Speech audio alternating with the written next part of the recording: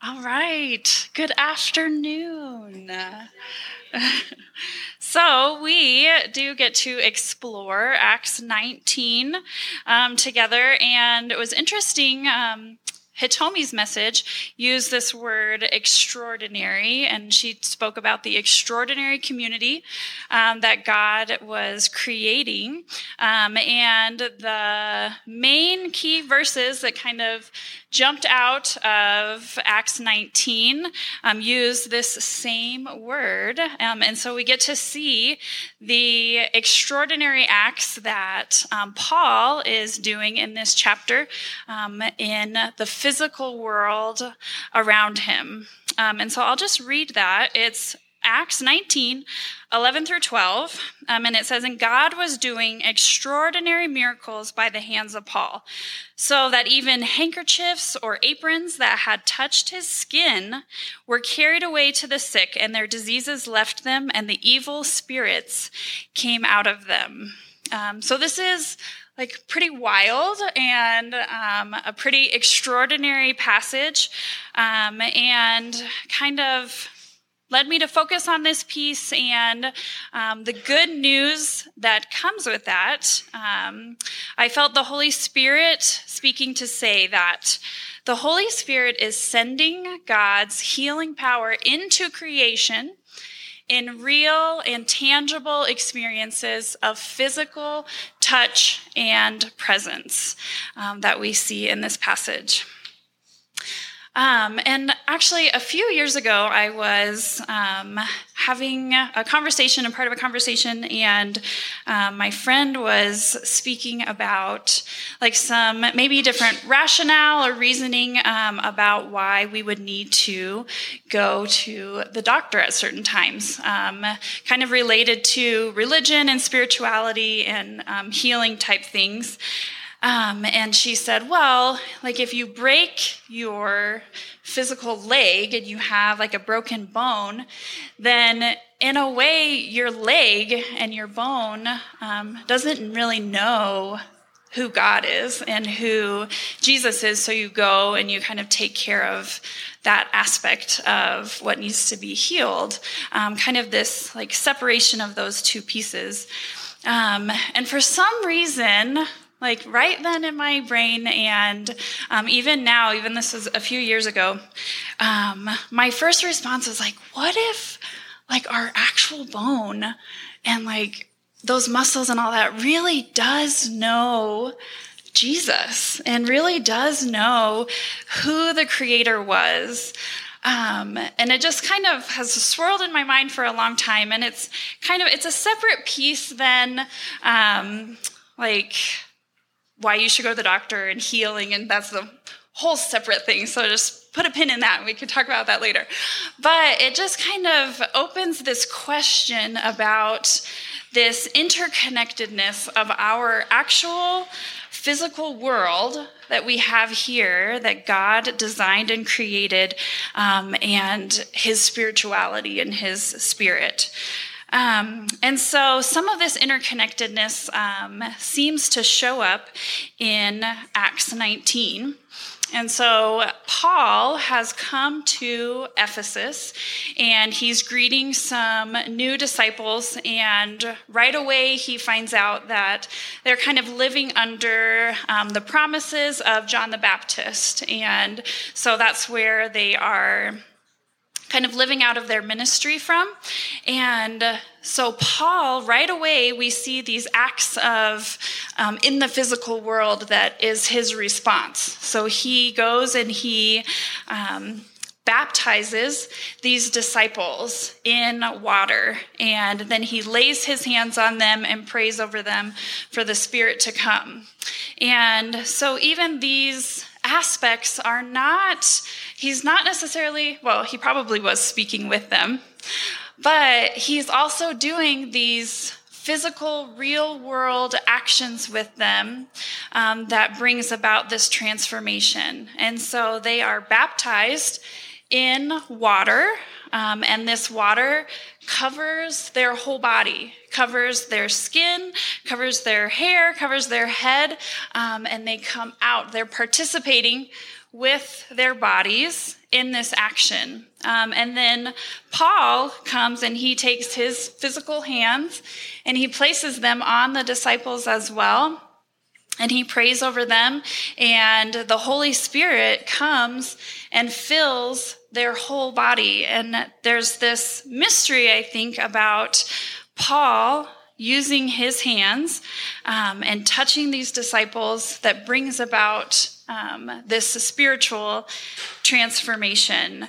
And then, like the passage that we started with, then Paul is also doing these other kind of extraordinary things that even people are taking his actual like clothes and carrying them to people who are sick and who are possessed, and they are healed, even by touching like the robes that have touched Paul. And so it's this incredible supernatural thing that is taking place. And even like when I think about the cloth or the clothes, is not something that we could say could like profess Jesus as Lord as humans can, but there was some transfer of God's power in this situation that's pretty extraordinary. And so I think, where is Paul getting this power from? And so we kind of go back a few chapters and think about Paul's transformation story is also very, very rooted in the physical world and his senses.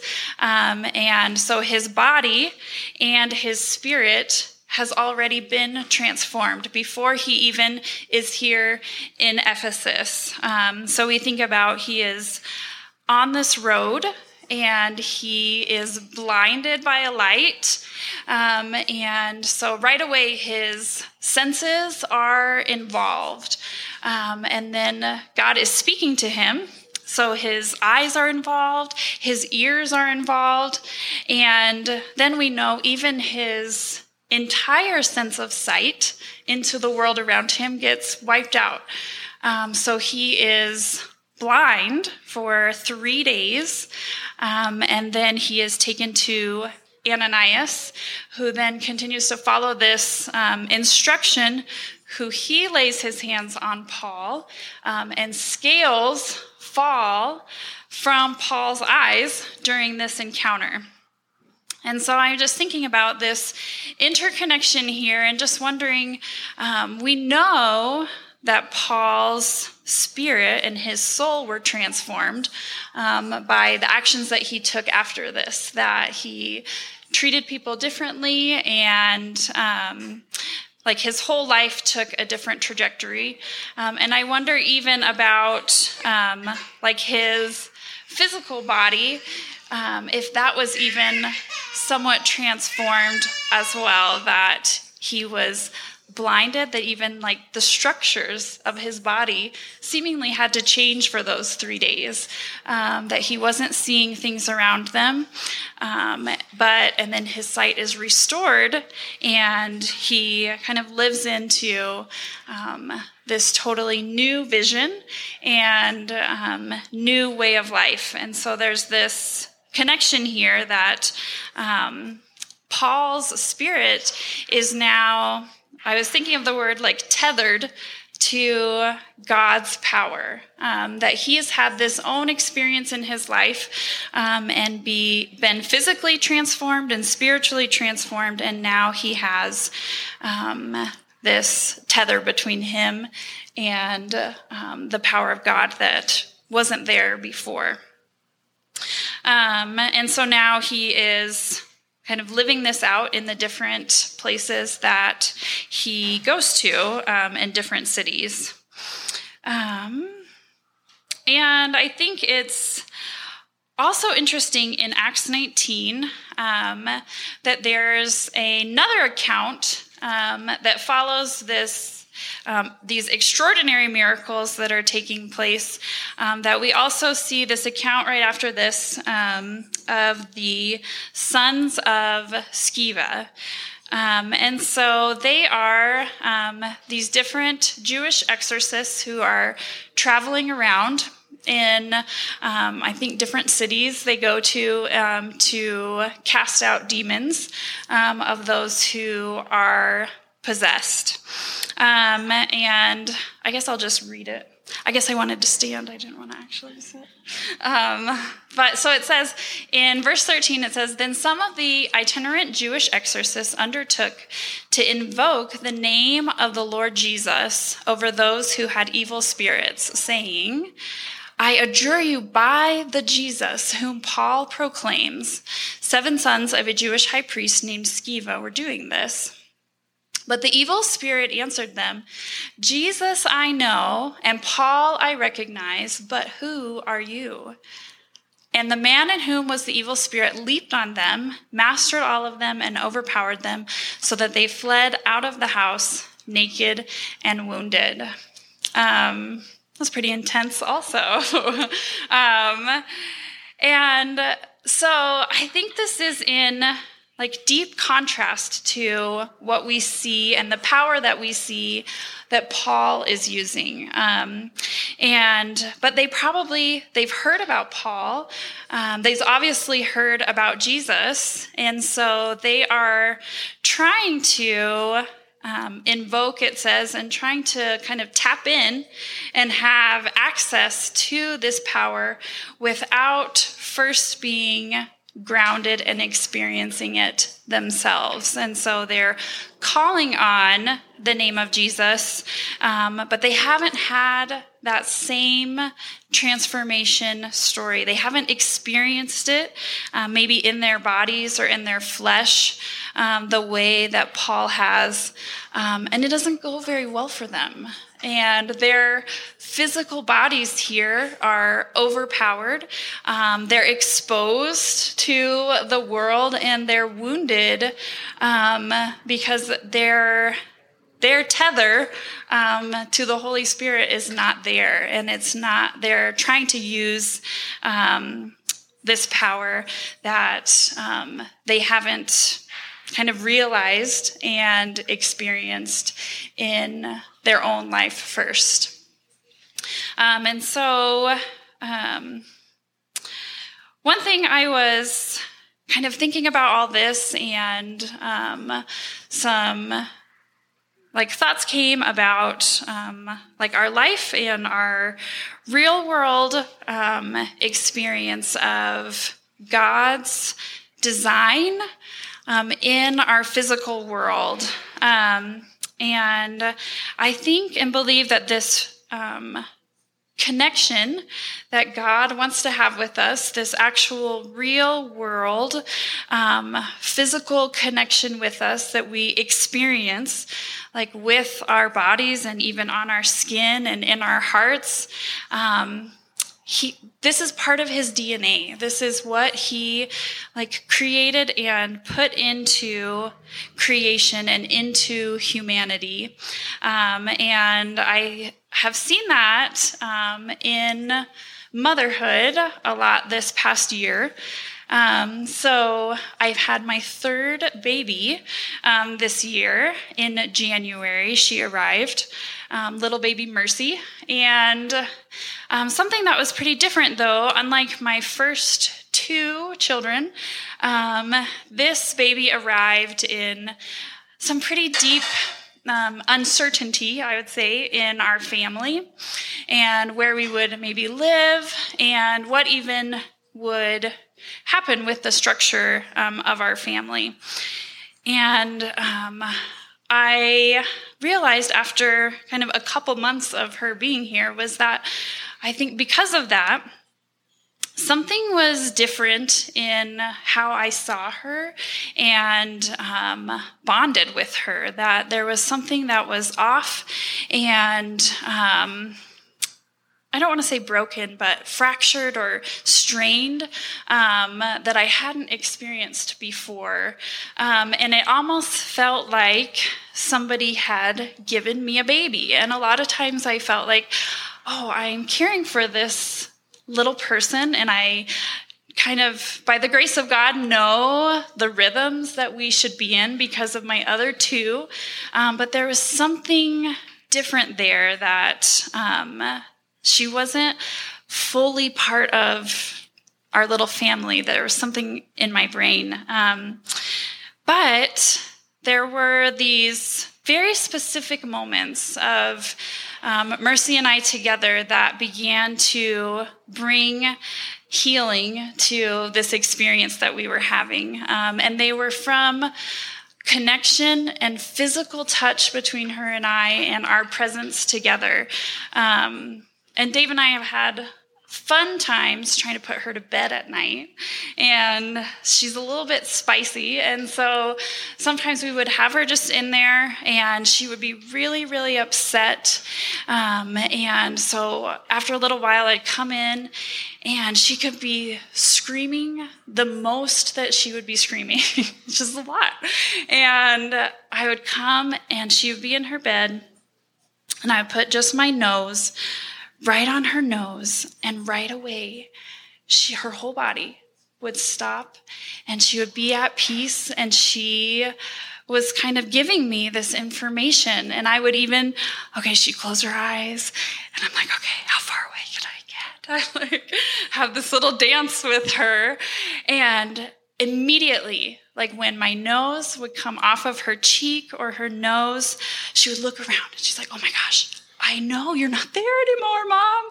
And so I would come back and I put my nose right back on her face, and this whole complete stillness of her body would take place, not because of what I was saying to her, but because we were touching each other and we were near each other, and there was this presence together, and her almost sending me this message of God, this connection of I'm part of your family. We're here. We're doing this together. You're my person.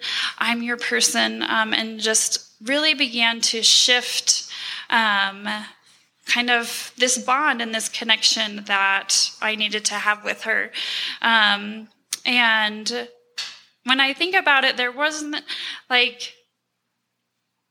enough times that I could say to myself, oh yeah, of course, she's part of our family and she's my third little child. Telling myself it had to be this actual physical experience with her to create this connection that my skin to her skin and our touch and presence together is what helped to shift and just create this connection and this relationship. And so I really believe that we are right now loved by a God who is bringing his healing presence and touch into our world in as real a way as I experienced it with Mercy. That our actual bodies, even our skin, maybe our heartbeat, these different aspects of our world that sometimes get maybe separated from spirituality, but that's where, in a very real and profound way, that the Holy Spirit wants to meet us. And then out of this connection and this true real life experience with the Holy Spirit is where God is asking us then to move forward. Like we saw with Paul, that his body and his spirit was transformed, and then that is what he lives out of as well.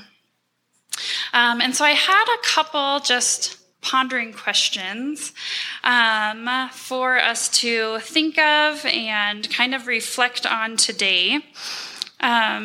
The first one being, like, how do you experience the Holy Spirit?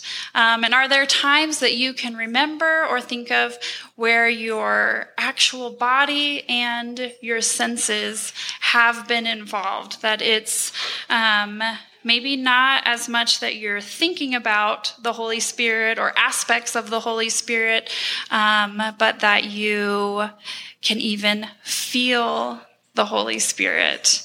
And we're going to come back to this in just a second, so we're not just thinking about it. But so then the second one is kind of living out of this connection to God's power. And so it's, where does the Spirit's presence and touch take your imagination? So this isn't like when we see Acts 19, it's not necessarily like this template or this instruction manual that we are specifically just recreating.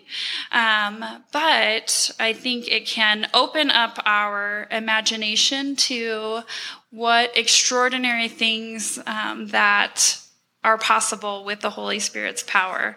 And so we see that with this cloth. I keep coming back to the cloth, but this cloth is taken to different people and their bodies are healed. Evil spirits are cast out of them. And I think a lot of times I would say, oh, that's like pretty wild and extraordinary and something that I wouldn't maybe expect or have an imagination for. And so I think that this can just begin to pique our imagination to see what is possible when the Holy Spirit's power meets our actual physical world here today.